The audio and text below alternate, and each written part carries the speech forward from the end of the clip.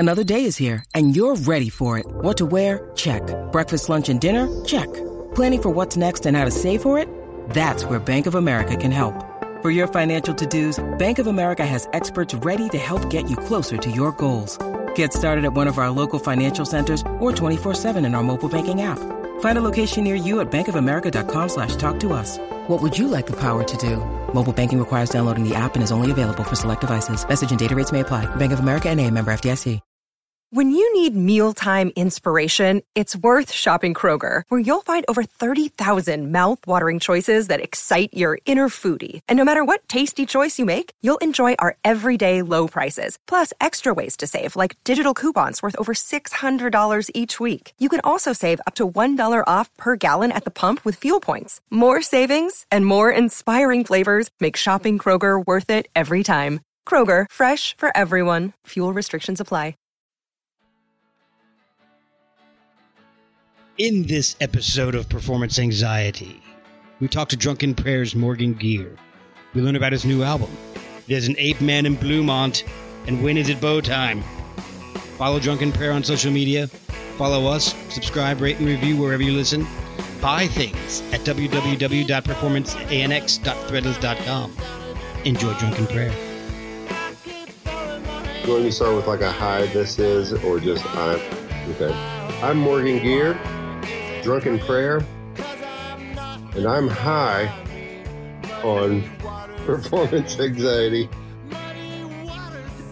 Love it. I think maybe that's good. I think that's enough.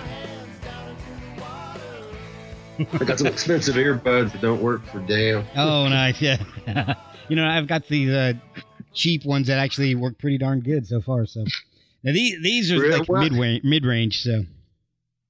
Well, my wife took my good headphones because she's interviewing somebody completely different tonight on my little Zoom recorder.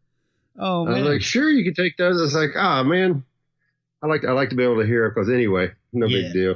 Yeah, it just keeps the outside noise out and helps keep you focused a little bit. Yeah, kind of like there's kind of a tunnel vision that goes along with it. But yeah. No harm.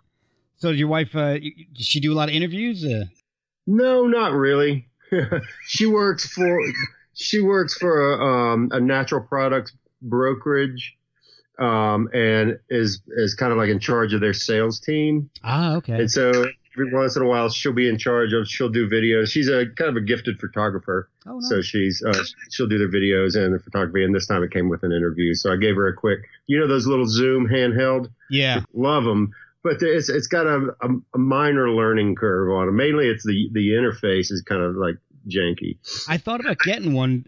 So if artists come into town, I can bring it instead of trying to, bring my whole setup here. 'Cause right now I've got the phone plugged into a soundboard that goes into my laptop and a headphone amp. And it's this whole big setup. And I can't really take that if I'm going to go talk to somebody on location.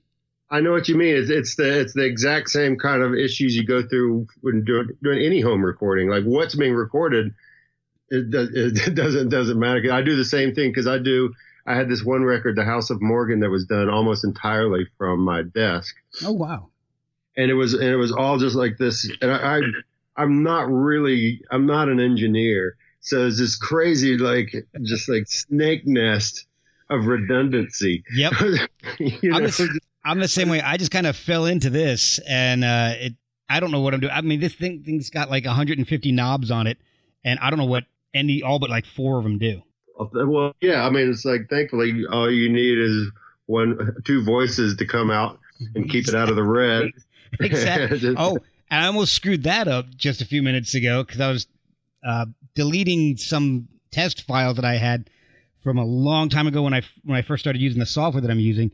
And I'm calling you, and I noticed my gain, the fader gain on my input here on the software was like way up in the red. I'm like, oh shit! I'm glad I caught that because otherwise, yeah, it's easy.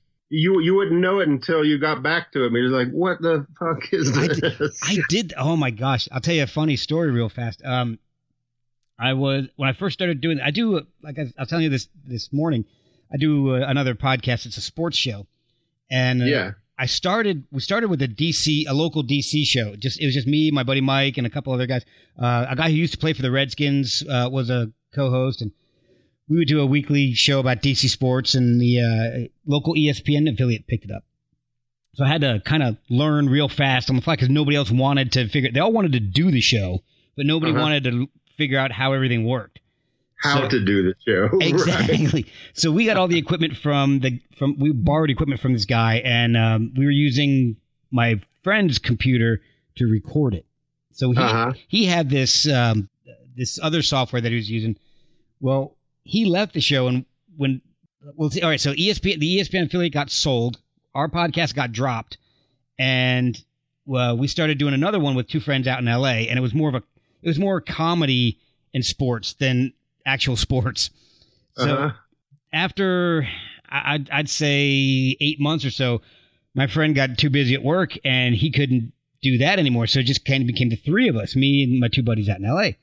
And so I had to find software to work this. So I started using this software, but I also started doing the podcast that I'm doing with you right now around the same time. And the first, I recorded like 2 or 3 real fast in a row before I had a chance to edit anything. And I realized when I went and listened back that apparently there's a noise gate on there that's built in. And anytime me or the person I was talking to would step back from the mic a little bit, it just clipped it right off. Yeah. Oh my God. I had Steve Turner from Mudhoney on. I had I had Robert Roth from the band Truly. He played with Nirvana for a little bit. Just kind of jammed with him. And I had Kelly Scott from Failure.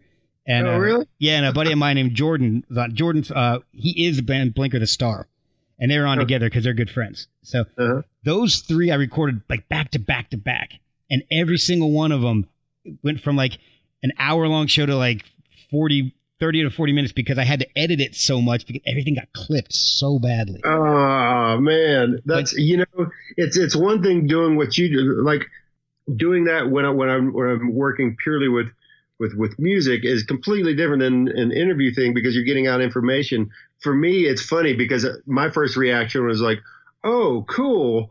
You have some boundaries to work with." It's like, "Oh, great! That's great." I kind of look for ghosts in the machine sometimes, but then I was like, "Oh no, there might have been some information in there that could have been used." Yeah, And I can't call him back and say, "Hey, remember that interview we did last week? Can we redo it?" Because I screwed everything up. Yeah, unless they're a buddy of yours, I could see it being kind of like,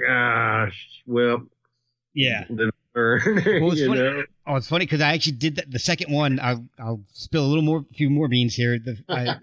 When I did the second one I did with Robert Roth, I started talking to him, and we got like 10 minutes in, and I realized I had never hit the record button. Like, oh shit! Which has got to be like probably 1, the most common mistake.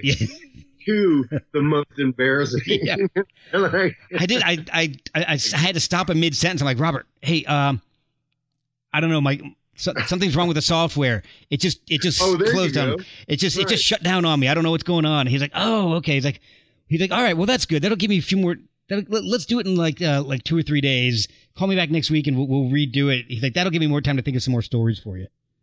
Perfect. Okay. That works out. Well, the nice thing about these days is you can blame it on software. And in a way, you're not wrong. No, exactly. Software was not working.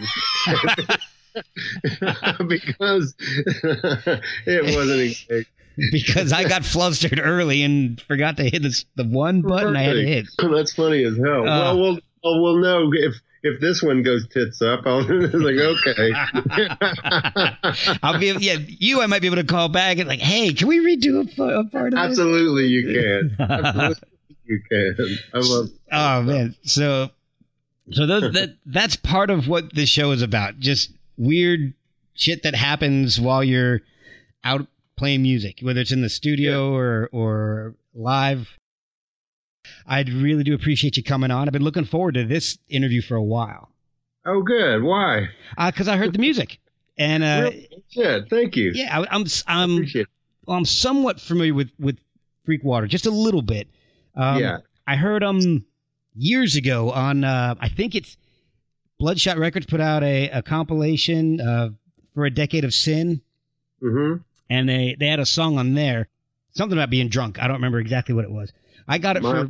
Yeah. I got it because I'm a huge fan of 16 Horsepower, David Eugene Edwards, Woven Hand. And they did, was it a Gun Club cover or something like that? Be surprised. Derailed, I think they did. 16 Horsepower did. And then, and so I listened to the whole thing, and I was picking out bands that I like, and Freakwater was one of them. So how did you get... That worked out well? Yeah. So how did you get involved with Freakwater? It's not too long of a story, but it's weird. I like those stories. Well, so I had a really good friend years ago, and we would trade like cassette mixtapes, you know. And one time, she had one that someone had given her, and it was completely unmarked. Oh boy. And one of the songs was a Freakwater song that we both loved, but we didn't have any idea who the band was. Oh, and, you know, Google wasn't a thing. And so it was like, well, just keep your eye out if you ever hear it. And the song was My Old Drunk Friend that they do. Yeah. My old drunk friend, it's good to see you again. And every time you walk in, I should run the other way. My old drunk friend, you're looking kind of thin. And whenever we'd always, that was kind of like our thing. It was like, we have this song and it's a mystery and their voices are really weird and the lyrics are really thoughtful and smart. So it meant a lot to us to have this kind of mystery. And so years go by and I'm in Asheville. And whenever I didn't really know anything about like Uncle Tupelo or alternative country or Americana or anything like that. That's not really what I was. I mean, I like country music and I like blues. Yeah. But I don't really care about like someone's modern interpretation of that. I appreciate it more now. But so whenever I would run into somebody who was roughly even remotely knowledgeable of that world, I would ask about this band because it had kind of stuck. Then now it was bothering me. It was like, how? Now I still don't know. It was, and so I started. A guy named David Wayne Gay moved to town, who was a bass player, an interesting guy. And Asheville is a small town, so a bass player moves to town. You're like, oh, Yeah. So. And he was in this band that people were just like, oh man, this guy from Freakwater moved to town. It didn't mean anything to me, of course. But I was in a country band, like a honky tonk thing called White Heat that he was putting together with someone else, or he had put together. And one day we're just sitting in the car about to play. We're like, oh, okay, I'll ask you. You're the next in line. Yeah. Have you ever heard a band? I think it's two women, and they have this song about like my drunk friend, and he just started. He thought I was putting them on. It was like, so it's like that's my band, and so I flipped out, and so like skip ahead. He's the bass player on the album before this last one, and that I still play with to this day on a regular basis. Oh man, that's so then we all got to be friends, and they're super nice people, of course. And time comes for them to make this album a year and a half ago, and they just asked me to do it, and I was floored. I was texting my friend because we're still in contact. I was like, "You will not believe what band I'm in." It's our mystery band. It's really kind of mind blowing, That really is. That's one of the weirdest stories I've ever heard. Isn't it? I mean, like I've got goosebumps now. I guess I've never really told that story from beginning to and it's like, that's weird as shit. That really is. What are the odds of that? I mean, the odds of that have to be astronomical. What are the fucking odds? Well, and they would even, like, the album I played on was the first one they'd done in 10, 12 years or something. So they weren't even a thing.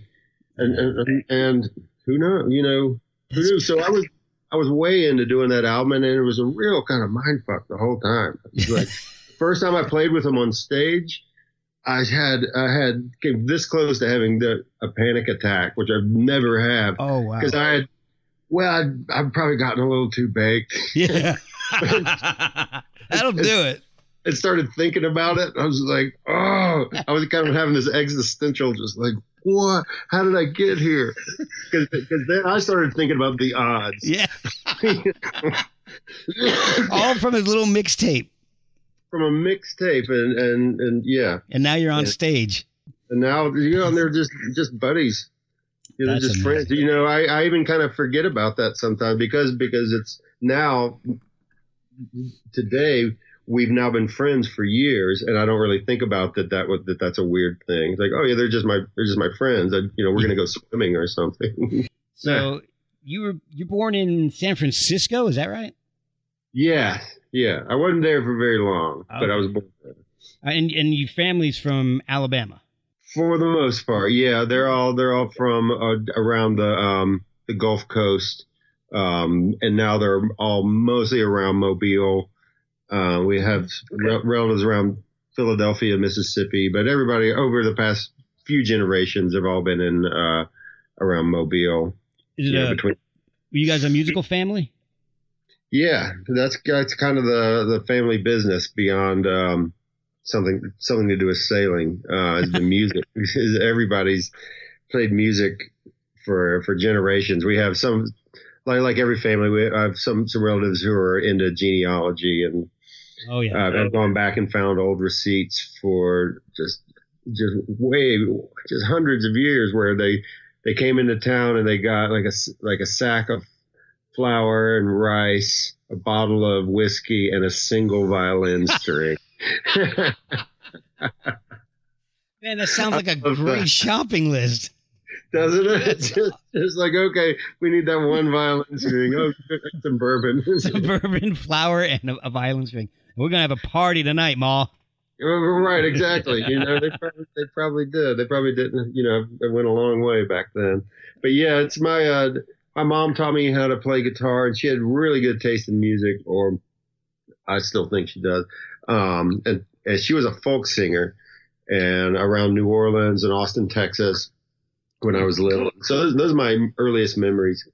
And my grandfather, her father, was a Dixieland jazz player. He played anything on his book, and he played up until his death just a few years ago. He was in a band. Really? Yeah. So he's kind of a character and a storyteller.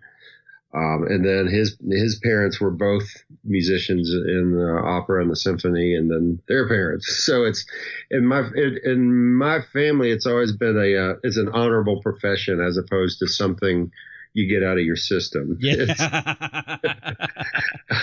So there was never any kind of it was always something to aspire to as opposed to kind of keep behind closed doors. Yeah, that's the weird one in the family. He's in a band. Yeah, well, and really the hardest challenge I've ever had there interpersonally has been just kind of breaking free of just what they all like and what they're all interested in, because it's basically what you would just call Americana, I guess, but jazz and big band and folk and country and that kind of thing. So it took me a while to kind of find my own voice, just because my family had such a strong musical tradition. It's hard not to just be a part of the band being your family. You know what I mean? Just like, well, I want to go solo. Yeah. So is that where the more rock influence in your music comes from? Because your music is it's a really awesome mix of the southern country, but little bit more of the hard rock, like an evolution of outlaw country, maybe. Yeah, that I was just talking to a friend of mine who's way more knowledgeable than I am about music appreciation. Basically, he's out here doing some carpentry over at the house. We're working together, and he really loves the record. And he I gave him a copy for doing some work. He's getting paid. he really loves it, and he was just like, man, this would be like Joe Strummer or Warren Zevon's favorite record if they're around. This would be their. Oh man! And we started talking. He's like, that's interesting. He's like, I'm glad you like it. I'm always semi surprised when people like my music, only because I'm only trying to humor myself, basically. So I knew this was a strong bunch of songs, and so I asked him. I was like, you think people will like this? Because I know it's catchy. A lot of the songs are, but it's also to me it seems real familiar. Someone said it's just like they immediately recognized what's on their plate as a burrito, but they were completely surprised pleasantly when they've been into it. It's like, oh, I've never had a burrito like this. That, you know what, like, that kind of makes sense, you know. Just, it's not John Cale or any like really anything too challenging. I don't think. I mean, maybe lyrically, but it's recognizable as rock and roll. I'm not reinventing the wheel here. Yeah, exactly. But the thing that I loved about everything that I heard was the humor in it. Your lyrics are hilarious, and they seem they're understated, but the humor in it is undeniable. And like, really? I mean, you got like, all right. So we'll go to a couple of the older songs, like the Mission Field. That's a great track. All right, so that's an older one, but.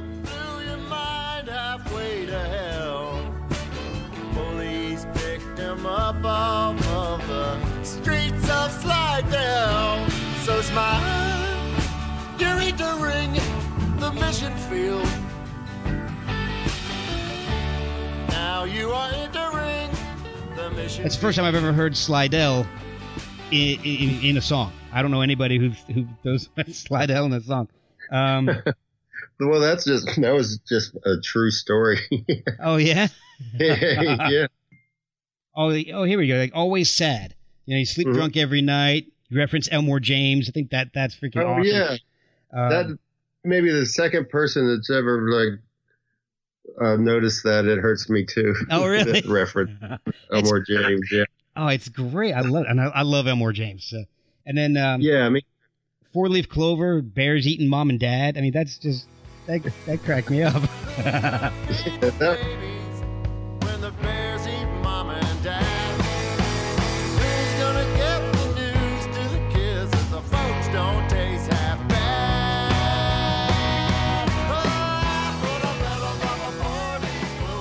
That one, yeah, that was a funny one to write, just because it was a lot of. I take a lot of notes throughout the day, if something catches my ear or my eye, and so sometimes that one was kind of scattershot, like who was it that would the writer that would take snippets out of other books and then throw them on the ground. I think it was William. His name's I'm forgetting. I'm blanking out right now. And just kind of throw words and phrases around. And so I have a lot of words and phrases. And I had the chorus for this for a long time, and I wasn't really sure where it was going. And I had a lot of extra lyrics sitting around. And so I kind of looked at them and see, do any of these kind of jump out as working with this song in any stretch? And to me, like there is a cohesiveness there, but you have to look for it. Like it tells the story. I'm not sure everyone would say it tells the same story, but yeah, and some of them are just it's just fun. Oh, they're blessed. Now, and I went digging a little bit in your back catalog, and speaking of senses of humor, and a couple of songs jumped out at me as far as making me laugh my ass off. Like It's Christmas Time. Oh yeah, that killed me. The little kid at the end. It's Christmas time and my sweet baby, ho ho hoing around. It's Christmas time and my sweet baby's ho ho hoing around.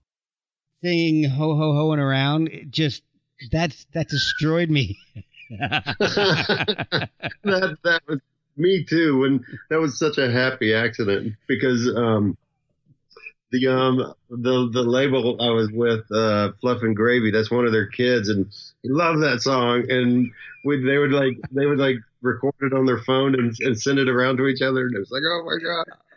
I was like, man, we gotta put him singing at put that on the record. I was actually at work listening to it, and I started laughing out loud. I had my headphones on, and I'm doing my job, and that happened. I just started laughing, and everybody's looking at me like, what the hell's wrong with you?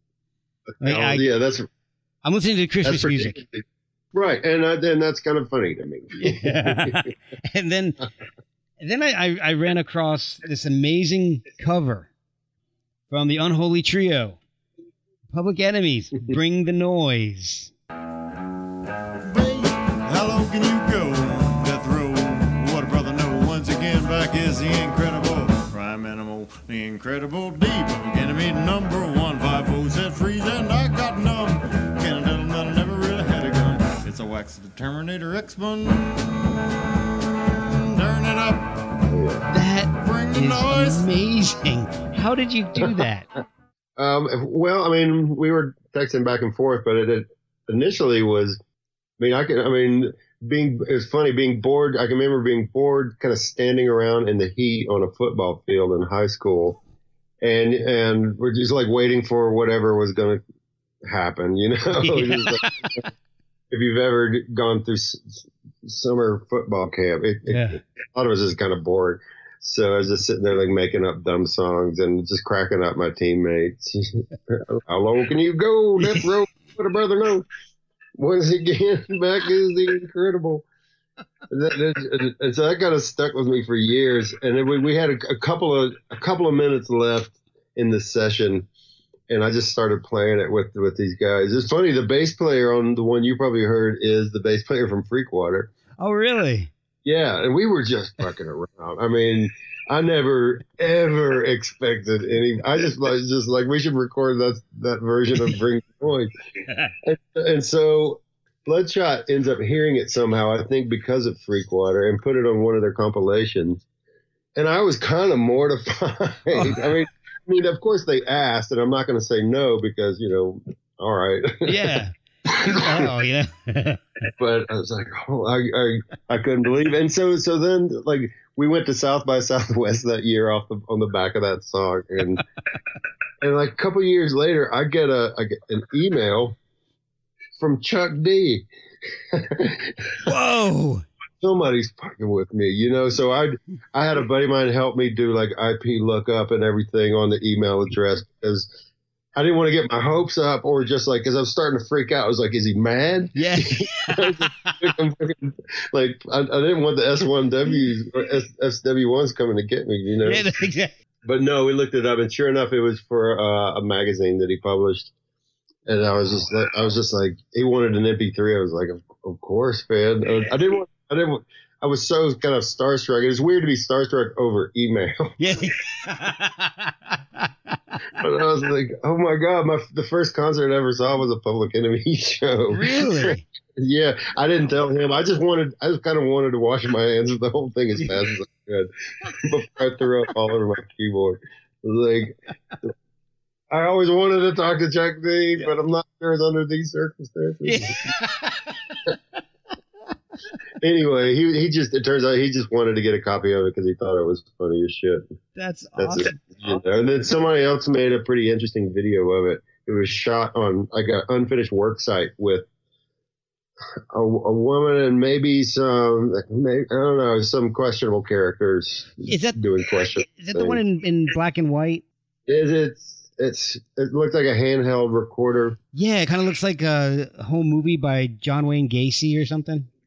Yeah, it's disturbing. Yeah, I did see that one. Yeah, that one was. This guy, I think his name is Mark Mix out of Austin, Texas. Oh, they showed it at South by Southwest.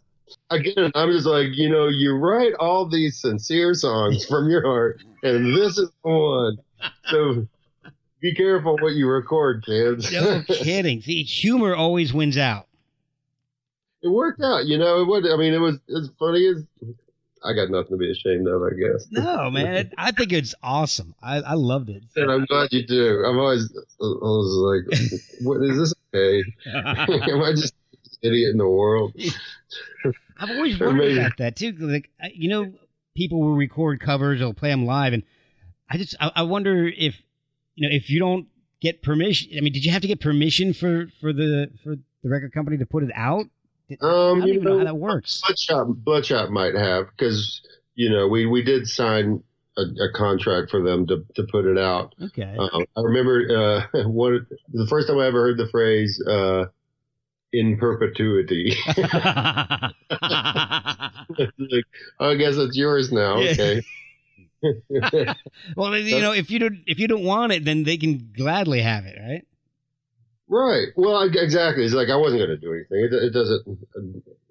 I don't care. Like if Bloodshot can make a couple of bucks off of it, more power to them. Well, I saw another interesting video, and it's more. I don't even know how to really describe this. You posted a live version of "Hunt Me Down" on your YouTube page, and live at the Dune Annie Outsider Folk Art Festival. Yeah, that place is fucking cool as shit. There is the skinniest old hippie out in front of the stage. He's the only one dancing too. Yeah, he's the only one there, and he's doing the weirdest shit I've ever seen. I'm not entirely convinced it's not Chris Robinson from the Black Crowes. Maybe a time traveling one. But he's like thin as a rail and just on another planet. Yeah, well, that was a fun festival that's not going on anymore. I don't think. This folk artist named Butch Anthony. It's in the middle of Alabama. We played it a couple of years, and that was in the afternoon, and people were just kind of always playing and doing it. It was a really crazy deep South festival that I do well at places like that. I'll tell you wouldn't know it from that video, but we did pretty good. It looked like a blast. I mean, that guy was having fun. And I'll tell you what, if honestly, I'm kind of an ass like this. If that was me on stage, I probably would have done like this super long, like Leonard Skinner style jam just to see how long that guy would stay upright. I would just keep going and going until he fell. It started to be a battle at a certain point. Just like, all right, we're doing this. Okay. Well, he looked like he was going to fall down many times. He maybe have. I think I ended up talking to him after that, and he was a cool dude. The whole thing was, there's a character everywhere you looked at this festival. Pretty DIY. Lots of great art, lots of good like busking type kind of stuff going on. Oh, cool. And then I rolled in. I do a lot of different versions of this project, and that one it seemed right to do more of like a Southern rock thing that day. You did another live. I'm trying to remember the name of the song. Some of your songs I've noticed sound different, markedly different live than they do on the albums. They sound a lot harder and heavier on that. Is that just because it's a live environment, or are they just evolving, or? It's a little of both. I mean, I like to take advantage of whatever chemistry I have going on, depending on who I'm playing with at that point and what the venue's like. Because it's not often that I'm in a situation to where I can just rock out Molly Hatchet style, And so this is what we're doing tonight. And to me, it goes back to always being slightly surprised when people. I'm not just being humble when I say I'm surprised that people like it, because I am really I'm just making the music I want to hear, and that goes from the records to me just here right now with my guitar to playing at this folk art festival in the middle of Alabama, and who am I playing with? These two guys. They're good at doing kind of like a heavy kind of thing. Let's go for it. We're out in the red clay of Alabama in the middle of the day, drinking beer. Let's raise hell. So it's like the red clay. I try not to get too artsy about the whole thing. It's kind of like, what do we want to do? Let's have fun. It's all rock and roll in the end. Well, it was awesome. It's Ain't No Grave was the one I was thinking of. Oh yeah, I'm wearing the fringe jacket and the cowboy hat. Yeah, that was cool as shit. Yeah, because I heard the studio version and it kind of sounds like it could be played at Revival or something. And then you go into the live version and it's a lot more rocking. And so That's just the guys I was playing with, and the gal, the drummer was Sam Henry from this band called the Wipers. The Greg Sage and the Wipers. Yeah, exactly them. He was drummer for them, and then incredible bass player Jay Johnson, and then that's my ex-wife on organ, Audra Fleming from East Tennessee, and so like that pretty much you've got like Steppenwolf. Yeah. This is how this is going to play out. And these are really random shows that are on video. A lot of those things when it comes down to like album release shows, which I've got a string of going. I'm usually picking players to where it's like to play the album, and it doesn't stray too much more until maybe the last 3 or 4 songs, to where it's like, okay, let's let loose and party and let's do something. We're doing a cool version of St. James Infirmary right now that's based off of this guy Billy Lee Riley, who did I think UFOs of Rock and Roll. So it's a cool kind of like soul version of that. So I try not to get too heady about the stuff. Because that's how I write the songs. It's real. It's fairly cerebral. And so once I'm done, I like just become a fan and just enjoy them. Oh, okay. And you know what I mean? Like, yeah. Even if it's me solo, if you come to see a solo thing, it's going to sound a lot different because that's the chemistry. It's me and a big electric guitar alone on stage. They get moved around a little bit more, so it's all just a big sandbox, really. Oh, that's awesome. So how did you get started with Drunken Prayer? I heard a story that it involved Tom Waits. Yeah, that was kind of the genesis of it. Without, I guess I'm not name dropping them. You did. I name dropped them. That's what I do here. Right.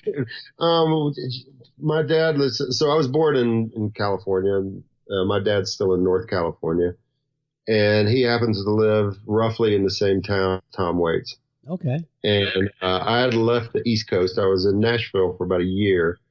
I wanted to leave Western North Carolina and just get out and see the rest of the country, and landed at my dad's farm in Northern California. Worked at a bookstore.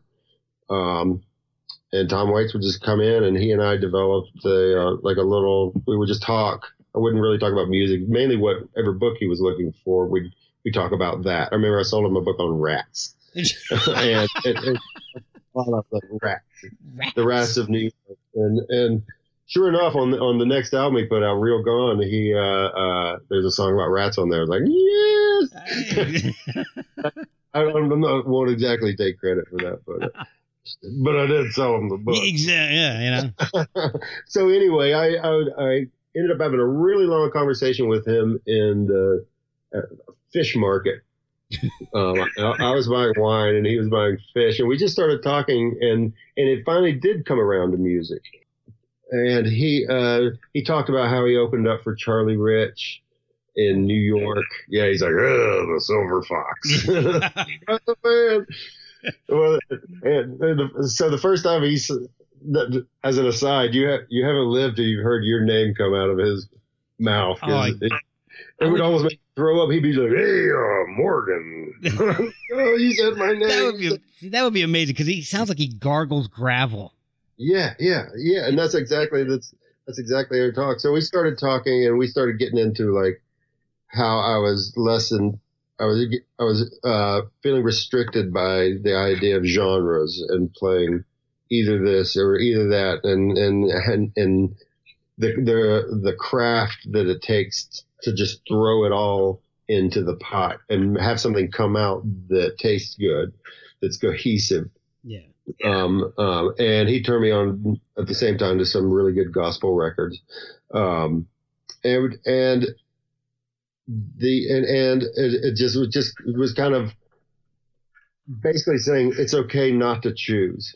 Just do whatever you want. Just do whatever you want to do, and trust that because it's filtered through you, it'll be cohesive.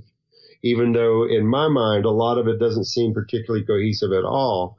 I'll talk to people who are like, oh yeah, I totally see a common theme, even though like they don't all have to be the same meter, or you don't have to be like Ministry or something where it's all basically just like, what you know? Yeah.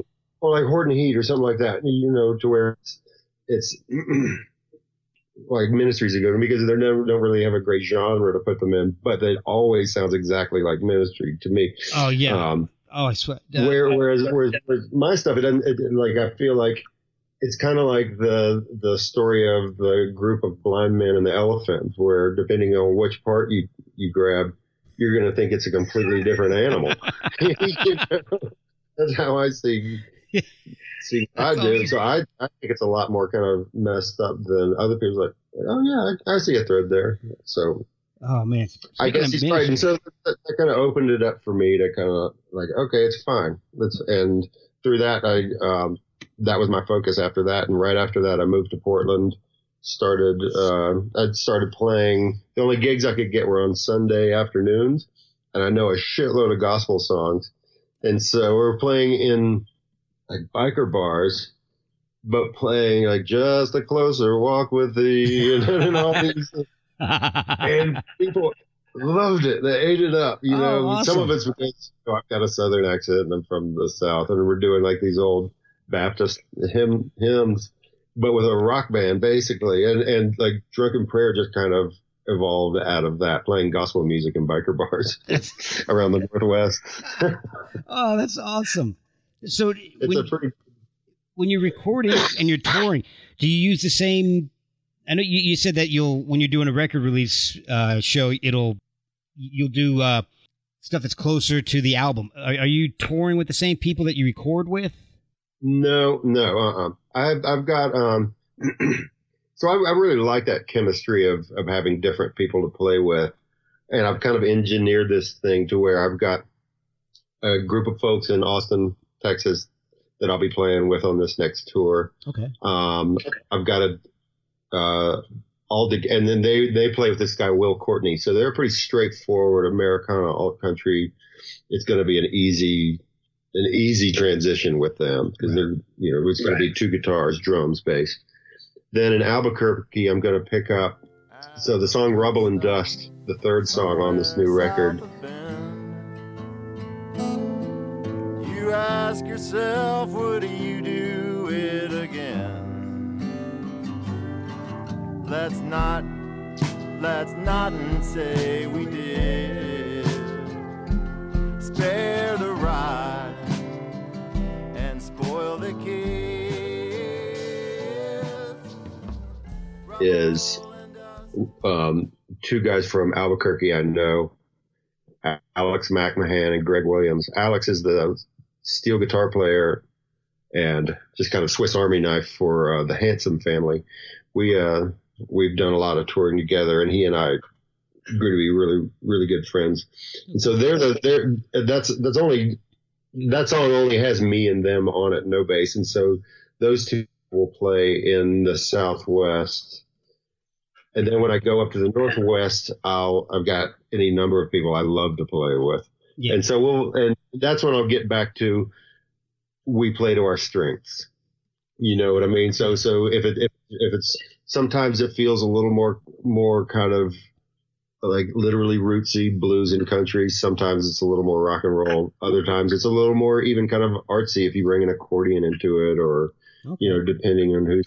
I've been playing with a guy who plays bowed bass and fiddle player. And so them together almost puts this little string section by me while I play this big like country gentleman. Oh man, that thing's gorgeous. I love it. So that's that right now is my new favorite kind of combination because they have this like hillbilly string section going on behind me, and it's really it's beautiful. Yeah. and quiet, and so it goes back. The long answer to a short question is it's the groups of people, and I tour solo in between. Okay. Which has other, its own set of challenges. Oh yeah, I'll bet. Getting a gig, being the man. So the new album, Cordelia Elsewhere, you funded that through Kickstarter. for the most part. Yeah. How was your experience with them? I know some of these places are having a tough time. Like Pledge Music has really screwed over a lot of people. Oh man, it had screwed over a friend of mine. I saw it on Facebook. What? Yeah, that was heartbreaking. It screwed over Failure. I'm going to see Failure in 2 weeks. They're coming in DC, and so I'm going to meet up with Kelly, and he's just like this. Yeah, this really fucked us. He's like, this is terrible. Because now the thing is, I got the digital copies of all the music, but I paid $20 for an autographed CD, and I don't know if I'm going to get it. Good news and bad news. Yeah. Got your autograph. Yeah. Well, the cool thing is, Kelly's put me on the guest list. I'm going to go to the 930 Club in DC, hopefully meet up with them, and I'll just have them sign one of my old albums. Yeah. So, I mean, that's the thing. It seems like the only ethical level of the music industry are the people who get screwed the hardest. Yeah, no kidding. Those are the ones. It's like, of course, those guys are going to make it up to you.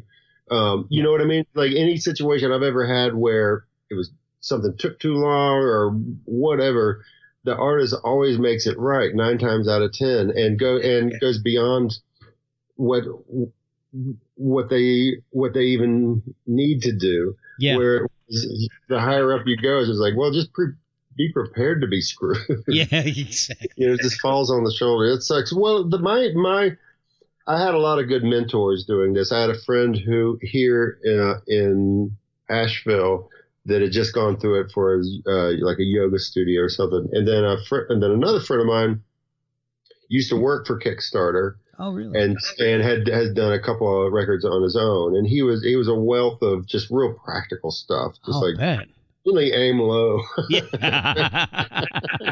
Because I told him basically what I needed. I wasn't trying to get like $35,000 or something like that. You know, it was pretty humble. I figured out what I could beg, borrow, and steal on my own. And then like, where was the shortcomings? Like, okay, this is what I need. And the hardest part was figuring out the rewards.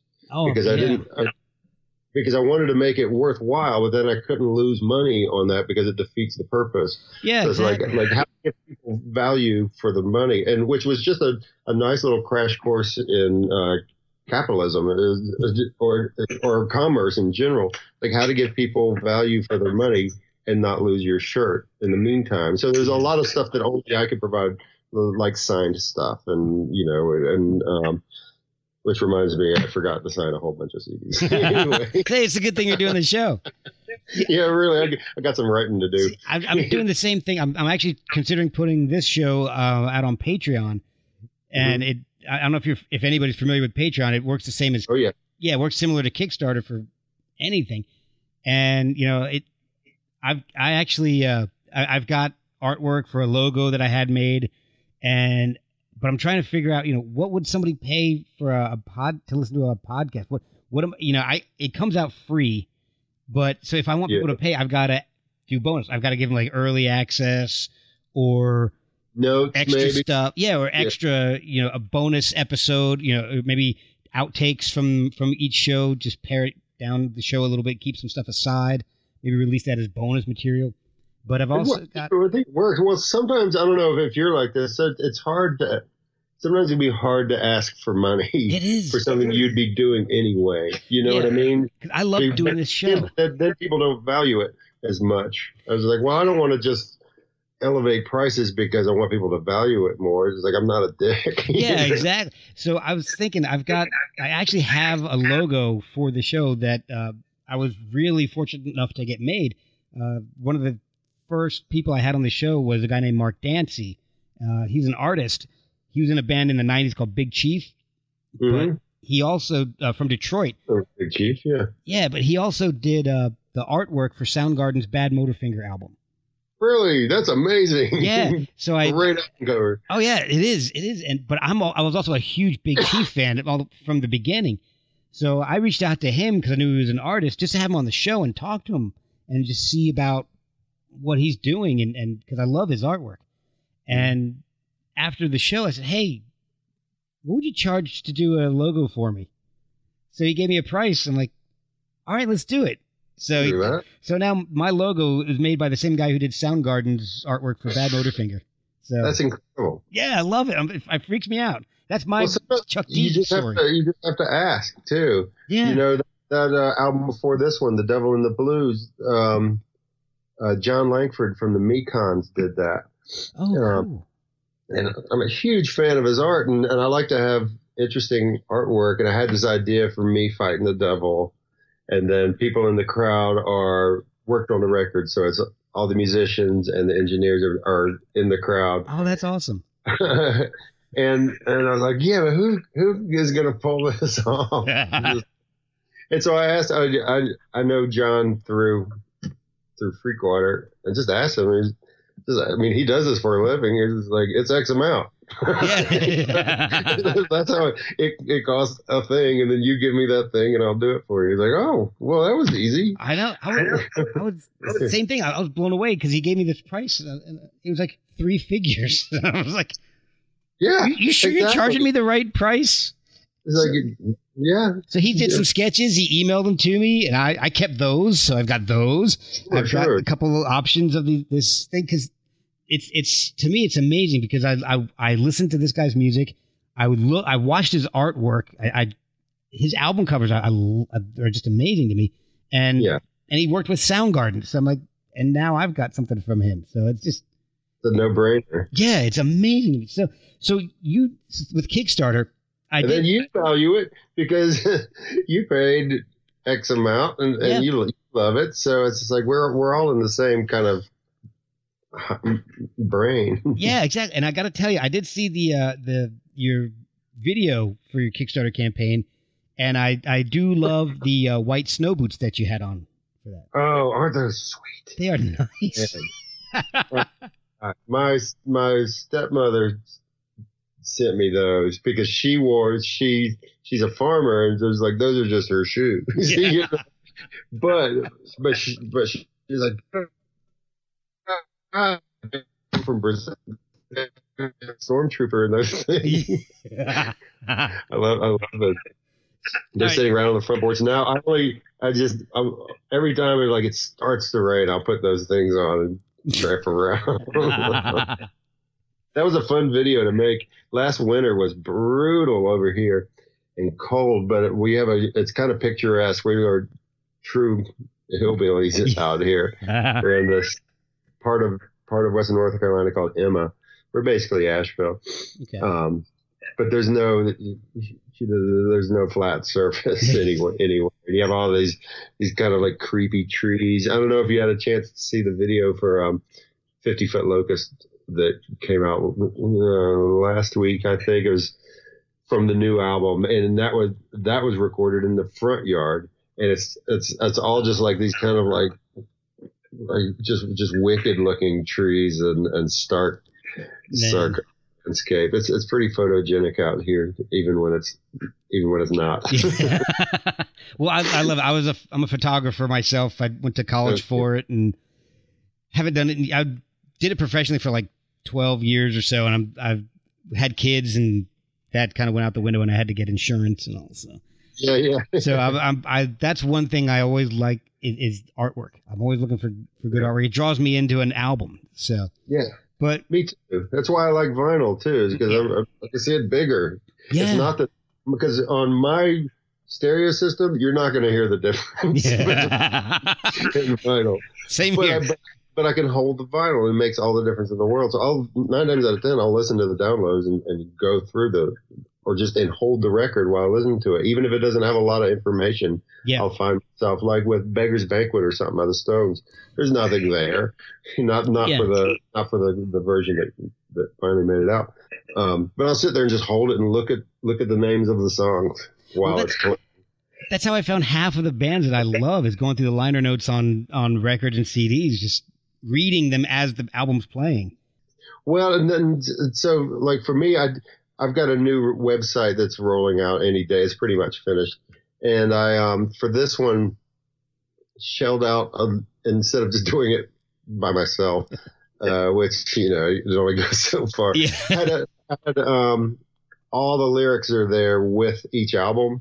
So that you can go by. So I extended the kind of liner notes idea to the website to where if you were listening to music, I don't do any pop-ups for music. I figure you can put that on somewhere else on Yeah. Spotify or something, or listen to the record. But you can go to the website and read the lyrics as they're going by in order. That's awesome. That's a great idea. If people bother to, well, I mean, it was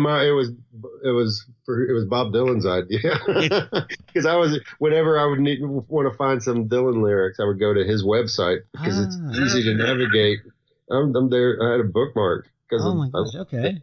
Playing his song. So that the idea of liner notes, I think it's when people talk about digital versus analog and how we're everything's just ones and zeros and downloads. It's like, yeah.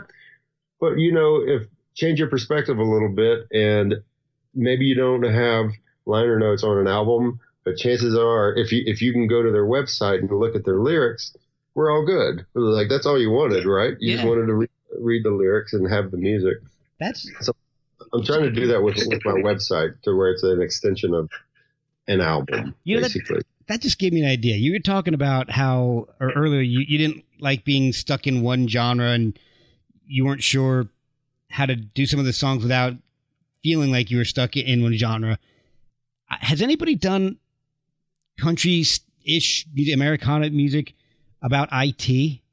Like, instead of songs about your mom dying, your wife and your dog run off, it's more like you're trying to slide into somebody's DMs, but your Wi-Fi's down. Yeah, Alan Jackson, www. Misery. I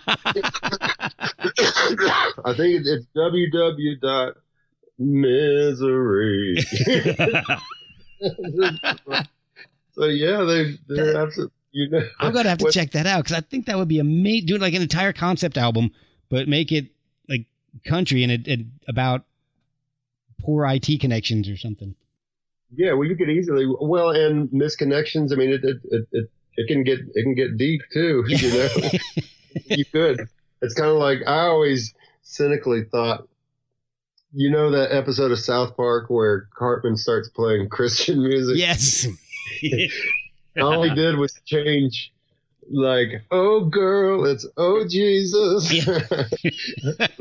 And that would be cynically be so easy to do if I was unethical. It was like it wouldn't be hard because I've had people come up to me and I'm not particularly religious, but I was raised up Irish Catholic and went to a Presbyterian school and I live in the Bible Belt, so I've got a lot of respect for people's beliefs and their religions. Yeah. And like there's nothing to really joke about. So I was playing this show in Santa Barbara where there was a whole prayer group was there. They wanted to just come get some beers after whatever they were doing, and I happened to be playing there, and they were so moved that we did like a prayer circle, like in the back of the bar. It was just like, I know this is weird, but do you mind? We were so moved that there was like that song "Pearls and Swine," and like a lot of them have some kind of like religious overtones to them. Right. The Mission Field, they were just like, you know what you're singing, right? And I was like, yeah, I know what I'm like. It's not lost on me that a lot of these are kind of. I don't think they're overtly Christian, but they do have some kind of religious overtones to them. A lot of them are bigger subjects. They can be kind of existential and like, what does it mean to be here? What does it mean to be good? What does it mean to be bad? Is there a good? Is there a bad? That kind of like big philosophical stuff, and that happens more often than I would have expected. Wow. And it's really touching when that kind of thing happens. There's a guy in England. They came and we got a nice long kind of theological talk about the song. Did I mean to do this? Was usually the first thing that comes up. It's like, did you mean to do this or is this an accident? I was like, well, a little of both. Yeah. Is it everything? It's an accident that you heard it and like it. It was not an accident that I wrote the damn thing. Yeah. Well, I've really been enjoying the new album Cordelia Elsewhere, and it's. Like we mentioned before, you're not trying to reinvent the wheel with it. The sounds are really familiar. Do you use any? I know you showed me your nice new guitar. Do you use any vintage instruments to get the sounds that you want? The sounds that are kind of familiar to people. Not specifically. I mean, the amp I use isn't that old, and it's made in North Carolina, but it's kind of boutiquey. It's a nice one. It's built like they were building them 40 years ago. So Okay. it's using that kind of same technology. The guitars aren't particularly vintage. Nothing on this was this time. It would never be on purpose to use vintage stuff. It's just that a lot of that stuff just sounds more interesting to my ears. Like I've got an old early 60s Silvertone amp, tiny little thing that doesn't work well live. It's small, but in a recording studio, it sounds massive. But it's about this big, You just crank it up and you can't tell. It's like when you're listening to headphones. I remember that was a revelation when the band Urge Overkill. Oh yeah. I love that band. And it was a revelation that how they got some of those giant guitar sounds on saturation was using tiny little amps. Of course, because it doesn't matter. They don't have to be big in the studio. Yeah. Yeah, exactly. Oh, why didn't I? and then sure enough, it's like they weren't, of course, the first to think about that. Jimmy Page was using tiny little amps. They've always been using tiny little amps. This is what you do. It's like I said, I'm not an engineer.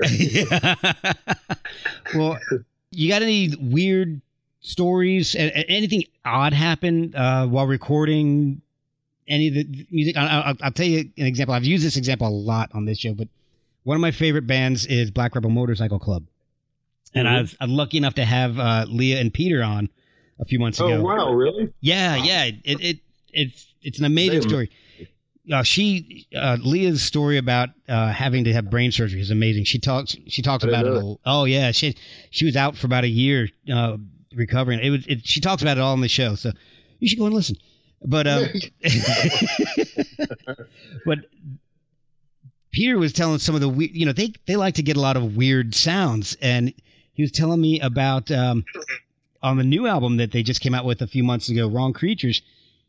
On one song, he wanted to get the reverb to sound on his voice.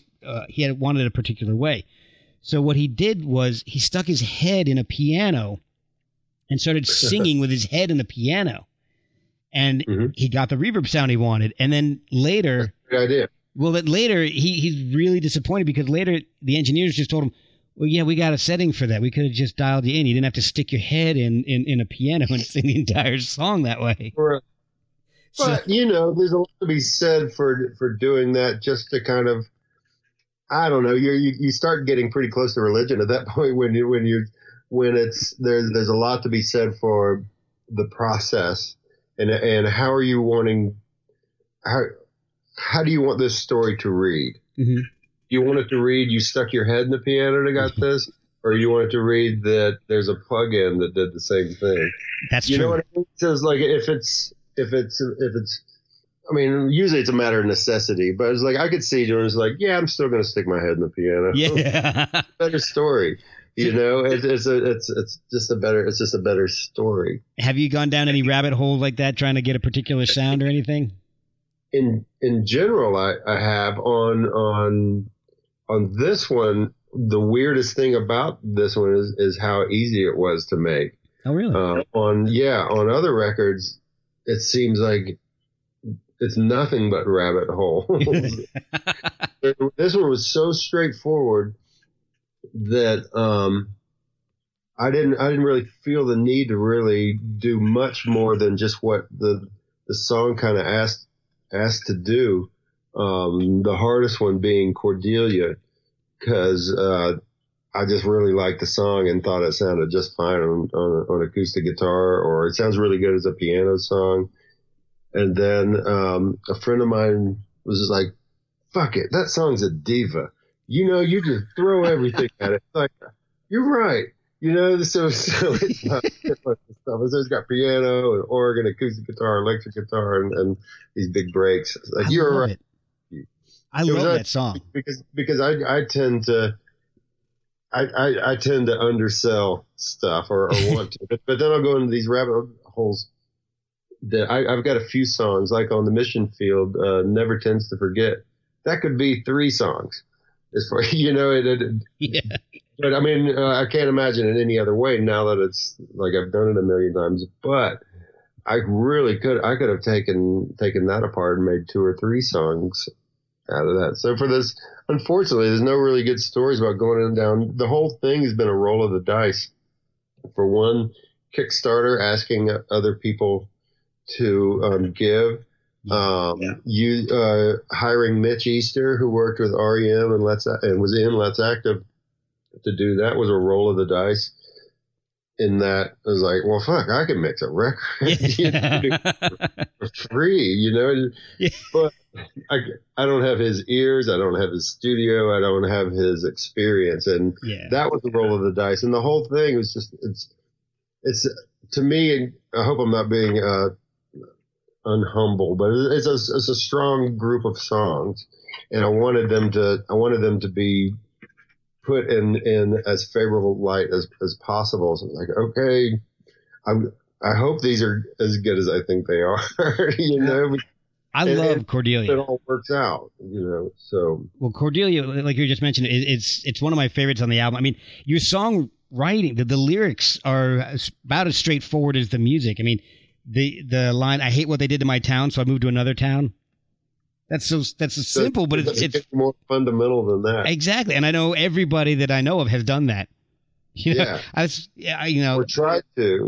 My only qualms with that, and let's hang out a little bit, and you'll know I'm a brooder about things. Well, not everybody can afford to move. That was written from a point of semi-privilege. I mean, I don't have a lot of money, but I could move if I really needed to, and do all the fucking time.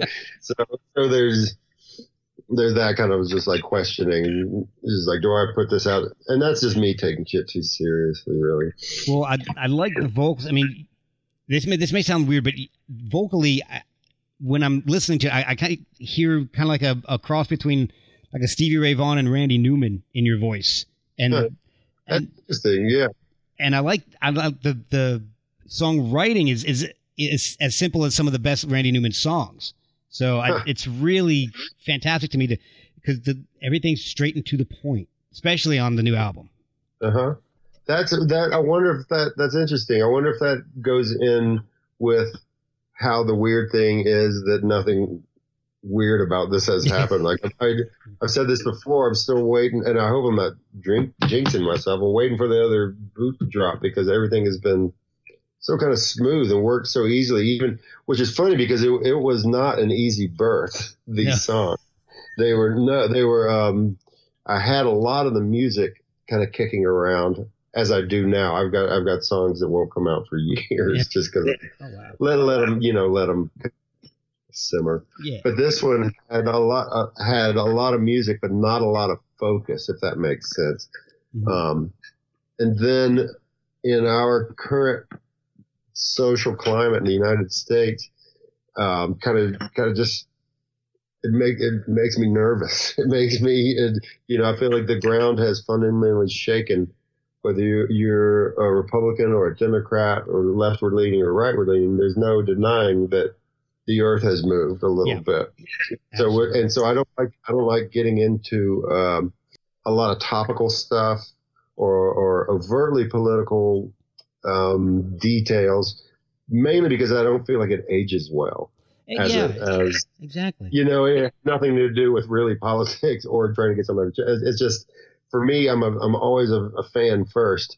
And so it's like, well, I don't know if this is going to sit well in 5 years. If you're going to want to keep listening to it, unless I'm in a position to actively change something through music. It's just like, oh, if I would write this song, things would change over here. Just like they're going to listen to me. Right. I think they are. That's not my job. That's not what I signed up for. I signed to. It's more of a visceral thing. But it doesn't mean I don't have opinions, and then things don't influence me and shake me. I write about the things that are profound to me, and then since I'm not a particularly good storyteller, I think it's vague enough to where most people can identify with it. I rarely name names which is funny because this is called Cordelia. It's literally a person I know. forget everything I just said. That's funny. Oh, you could probably just leave and go have dinner, and I can finish this conversation. Let me clarify. And the funny thing is, Mary Jane from the Mission Field album is her best friend. Oh man, I just like their names. Yeah. Cordelia. Her name is Cordelia Elsewhere, and I was like, that's one. I've always wanted to use her name in a song. That's a very southern name. It is. She's from the Northwest. Oh my God. Yeah. I'm so wrong all night tonight. Funny, but it is. That's probably why I'm joining. I was just like, oh, Cordelia Elsewhere. Yeah. Like, Ernie, please. How's your mom her name? Cordelia, shit. Cordelia, how's your mom her name? How's your mom her name? Up to no good. Me and Mary Jane are going up to the Piggly Wiggly. Oh my gosh, I haven't been to a Piggly Wiggly since I left Alabama. Jeez. It has not been that long ago for me. I was just in Alabama. Yeah, I was way deep south. I was way deep south Alabama. My wife, born and raised in New Brockton, which is a little off Fort Rucker, the gate. Okay. One of the western gates of Fort Rucker, and my kids were all born and raised. Well, not raised, but born in Dothan. Yeah, I know where Dothan is. Yeah, I lived west. I lived literally 6 miles off the gates of Fort Rucker, right out of Daleville. So how was that? Poor. Yeah. Poor, no work. That's why we ended up leaving and coming up to the D.C. area, because it's just I had a college degree and I couldn't get a job doing anything but selling insurance. So yeah, I mean it sucks, but it's a no-brainer. It's just like, what are you gonna? Why would you stay? Yeah, I moved down. My dad, my parents had gotten divorced, and my dad see ya, I'm leaving, and he always wanted to move down south. We lived in Virginia for years and years, and then he was like, he's divorced. He's getting the hell out of New Jersey, because we lived in New Jersey at the time, and he's like, fuck this place. Took off, and a year later, I moved down, and like 6 months after that, my brother attended University of Alabama, and I was Roll Tide. And I was there for 9 years, something like that. And met my wife. Enough. Yeah, met my wife, got married, had 3 kids, then skipped town, and we all came up to Virginia. There you go. It's beautiful up there, isn't it? Oh, it's fantastic. We're in Winchester, so we got the Blue Ridge Mountains, and we're far enough out of D.C. where it doesn't affect us too much, but we can still get there fairly easally. So I love it up there. I'm going to be playing in Baltimore on May 17th. Oh man, Some dive called Mums. May 17th. All right, I'll be there. We can talk later about that. Yeah. if you get the chance, you should go through Winchester to get to Baltimore. It's a little bit of a swing, but Winchester. I think I've been through Winchester. My stepdad's from Orange, Virginia. Okay. And I used to, one of my best friends in college lived in, is it Bluemont? Yeah. Bluemont, yeah. Yeah, but we would take the train and go and we'd take the train into D.C. We'd drive up there on weekends and hang out. Bluemont is like 15 minutes east of Winchester. Okay, yeah, it's beautiful out there. It's weird. Yeah, all the weird shit that goes on up there. Well, yeah, Bluemont's where Mount Weather is. That's where they do all exactly, Mount Weather. That's where they do all the weird government stuff there. Yeah. There was some guy when we were going up there. There's some guy that would put on an ape suit and run across the interstate. But he'd only do it like twice a year. I have not heard of this. Just enough to where everybody was always kind of on the lookout for it, but you never, just enough to be like a myth. Oh my gosh. That's amazing.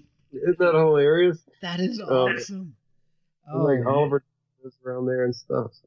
Oh, wow. Morgan, incredible. I've kept you for a whole hell of a lot of time. Thank you so much for coming on. My wife is talking to my little son Leon right now. There. Oh man. She just brought me a glass of champagne. Oh. Here we go. So I'll usually have a drink during the show, a beer or a scotch but we're running late, so I got Bojangles. It's bow time. It's bow time. Yes. Sweet tea. It's a tea. I got some chicken down at my feet here that I haven't even touched yet because I don't know. I tried eating it. It's a bowl of chicken and rice, and it's just it weighs like 8 pounds. It's I don't know what the hell's going on with it. It's ridiculous. I don't know if I can eat it. Like one of those KFC things. Oh yeah, it's. I brought the guy who is behind the Deer Lodge Records in Portland. He's a really good friend of mine. He put out this vinyl single I did, and I didn't really pay for any of it to happen. So yeah, Nice. I gave him a plane ticket to Western North Carolina, and it's just like, we saw a lot of things, but basically it's bow time all the time. That's sent him like a Bojangles hat and like a racing team shirt and stuff. He's all about the Bojangles now. It's like, man, you got Popeyes across the street. Why are you Bojangles? He's like, man, it's bow time. It's fair enough. It's great because you go through the drive-thru and they don't say, can I take your order? It's bow time. It's bow time. Okay. He's like, oh shit. Yep. Like, Shit, it's on.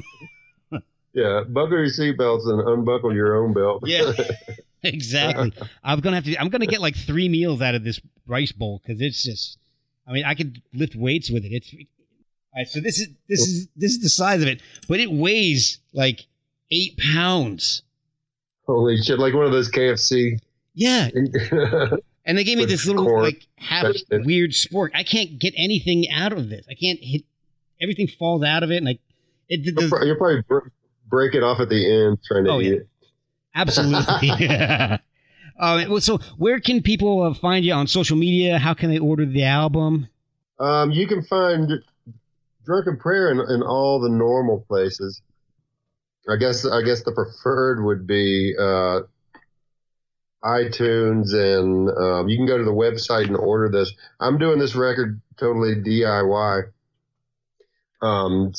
So going to my website, you order a record, it'll come from me. Nice. Nice. Then iTunes, Spotify, the Instagram is just drunken_prayer, and Twitter, the normal things. It's not hard to find. For buying a vinyl record, you would have to go through the website right now. And for now, we still have orange vinyl, which is pretty sharp. Oh, nice. We also have the classic black too. And now in round. But then there's also a Bandcamp set up, and I make it pretty easy for people to listen and buy stuff. Especially since I'm doing it all myself, there's not one really preferred way. And, to buy stuff, my website's as good as any.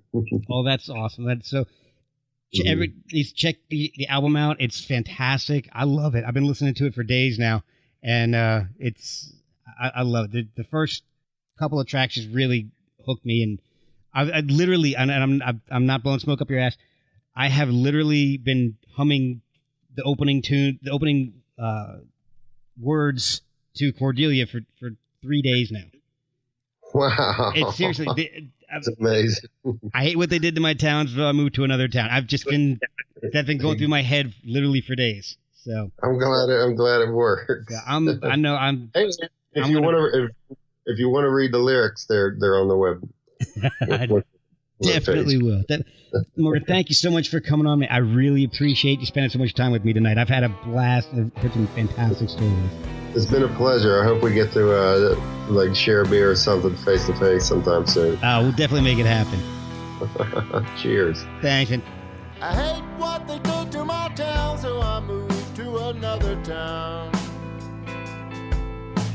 I hate what they did to my town, so I moved to another town. I thought the change would do me good. Cordelia understood. The dose we're keeping in on me and all my friends. And the house we grew up is not our home. Cordelia, elsewhere will I roam. It's NFL draft season, and that means it's time to start thinking about fantasy football. FantasyPoints.com features industry-leading experts and prognosticators using proprietary hand-charted data to help you score more fantasy points. FantasyPoints.com is the place to go for whatever kind of fantasy football you play. Whether you play fantasy football, daily fantasy sports, or do a little bit of everything, Fantasy Points has the meticulously researched content to guide you to victory. And why wait for the fall? Fantasy Points also covers the new spring football league, the UFL. Join the guru, John Hansen, Scott Barrett, Joe Dolan, and other massive names in the fantasy football universe with an exclusive offer. Use code Pantheon for 15% off any Fantasy Points package, including the all-in package, with access to every article, tool, and data nugget that Fantasy Points has to offer. That's FantasyPoints.com and code Pantheon for 15% off at Fantasy Points. FantasyPoints.com, code Pantheon. Score more fantasy points.